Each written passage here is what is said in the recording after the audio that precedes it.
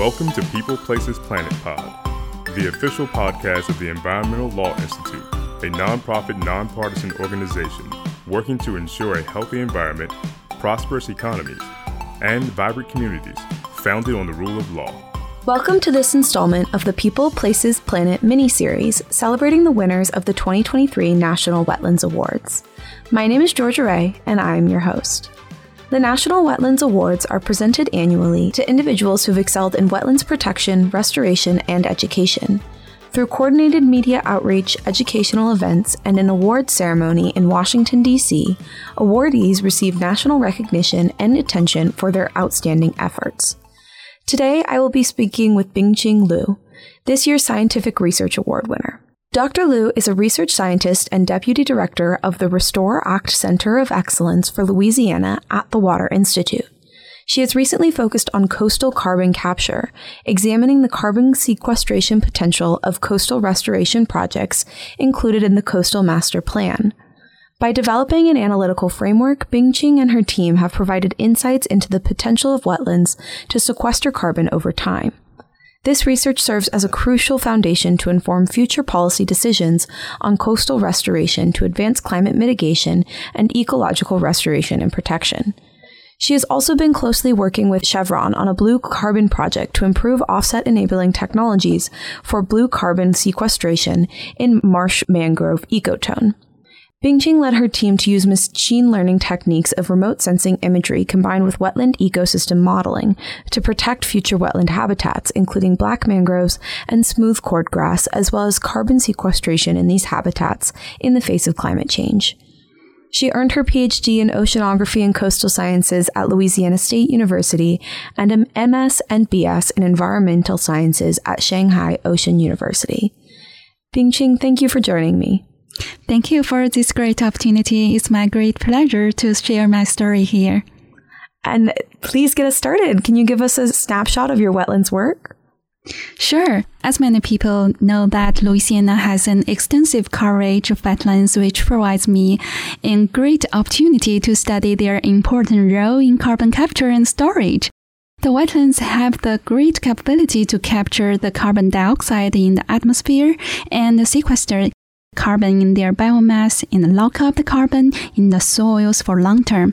So wetlands are well known as natural solutions to support the mitigation and adaptation to the climate change by reducing the concentration of carbon dioxide in the atmosphere. In my wetland work, I specifically focus on quantifying the carbon sequestration potential of the wetlands over time. We conduct extensive field work and utilize advanced remote sensing techniques to quantify the carbon sequestrated in plant biomass as well as the soils. However, our pursuit of knowledge does not end there. We have embraced the cutting-edge technologies and leveraging the power of machine learning and deep learning to analyze extensive data sets and drive our coastal wetland model. So the integrated approach enables us to precisely quantify the carbon captured and stored by wetlands, not only for the present conditions, but also for the future projections in response to a changing climate. So this knowledge is crucial for climate change mitigation strategies and guiding future wetland conservation and restoration efforts. We are committed to advance our understanding of wetland carbon dynamics and incorporating this scientific information into decision-making process to ensure the long-term sustainability of this remarkable wetland ecosystem in the face of environmental challenges. Yes, you phrased that so well, how important this work is. So what inspired you to get involved with the work in the first place? Thank you. This is a great question. And I think the inspiration behind my wetland work is a combination of personal experiences and the remarkable restoration and protection efforts undertaken by the state of Louisiana. During my time studying in Louisiana for my PhD, I had the privilege of witnessing the incredible natural beauty and the ecological significance of Louisiana's wetlands. And these wetlands are not only globally recognized for their biodiversity and cultural heritage, but also play a very important role in supporting the coastal communities and acting as a natural buffer against the storm surge and the flooding. However, Louisiana's wetlands are also on the front lines of climate change, facing a lot of climate-related challenges, including sea level rise and the cost of wetland loss. How to respond to these threats has been an important inspiration for me to initiate my wetland research. So during my study, I think the state of Louisiana has shown tremendous commitment to preserving and restoring wetlands. I've seen our state agency, Coastal Restoration and Protection Authority, has implemented and developed the Coastal Master Plan and outlining the actions to sustain our coast. And this is another great inspiration for me. And after my graduation, I joined the Water Institute. I have had the privilege of working with an exceptional team at the Water Institute where we employ diverse approaches to protect and study wetlands based on science. It let me have so much passion to continue my wetland work there. And at the Water Institute, we also actively engaging with local communities, state managers, policymakers, and other stakeholders. And these partnerships have been very important in driving our research forward and ensure that our work has a meaningful impact on wetland conservation and restoration. I'm so glad you mentioned the meaningful impact you wish to have, because I want to talk about how your work might differ from some of the other awardees today. So you're the Scientific Research Award winner, and how does that make your work unique or different from others acting in the wetland space? This is an excellent question.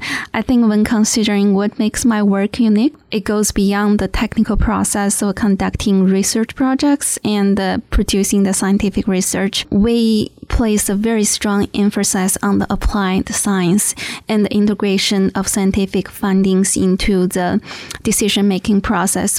One key aspect of our approach is the concept of a co-production of science. This involves collaboration among the scientists, the managers, and the policymakers to address complex wetland challenges by bringing together the diverse perspectives and expertise. Different knowledge systems co-production allow us to explore these issues more comprehensively and develop the solutions that are not only scientifically sound but also socially and politically feasible, so that we can target the wetland management needs and seek to align our wetland research with practical applications.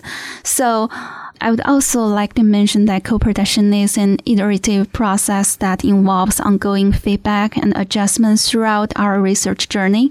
We continually adapt and refine our work to make sure it remains responsive to the needs and the evolving context of our partners and the stakeholders. And this iterative approach leads more effective and relevant outcomes. So you've talked a little bit about the approach you take in your scientific research, but I want to talk too about the substantive part of your research. So you also have mentioned Louisiana already and the important role that Louisiana plays in protecting the United States coast. So how did undertaking your PhD work and your current work on coastal carbon capture in this Louisianan context add a richness to the work? And what can Louisiana as a case study teach us about the importance of coastal carbon capture? This is a great question.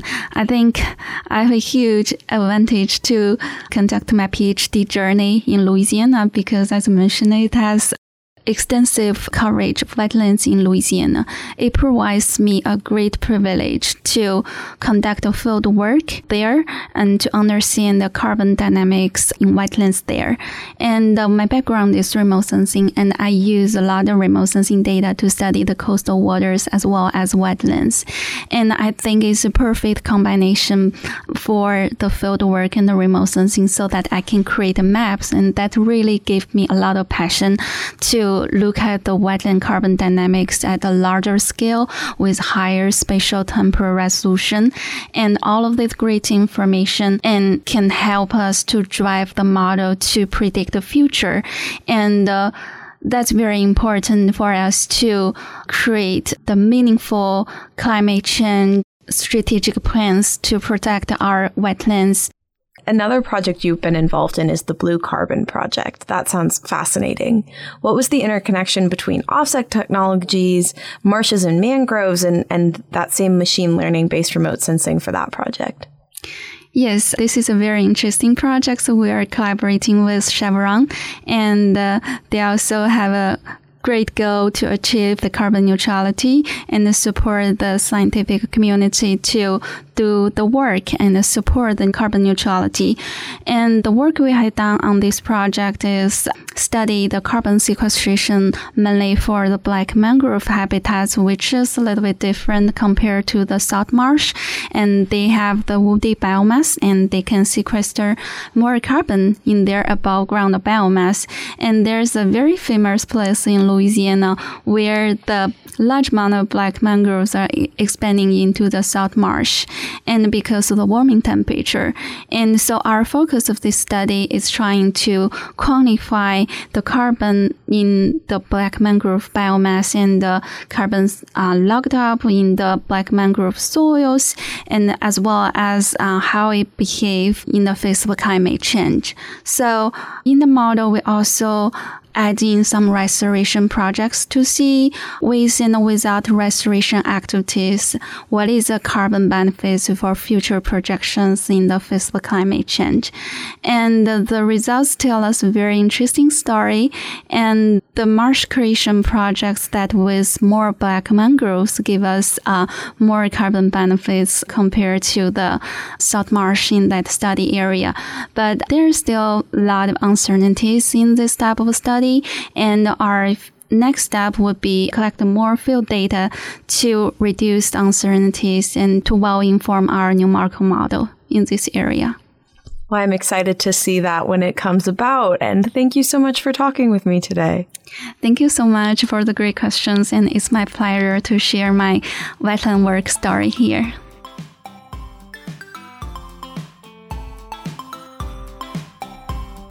Thank you for tuning in to People, Places, Planet Pod, brought to you by the Environmental Law Institute.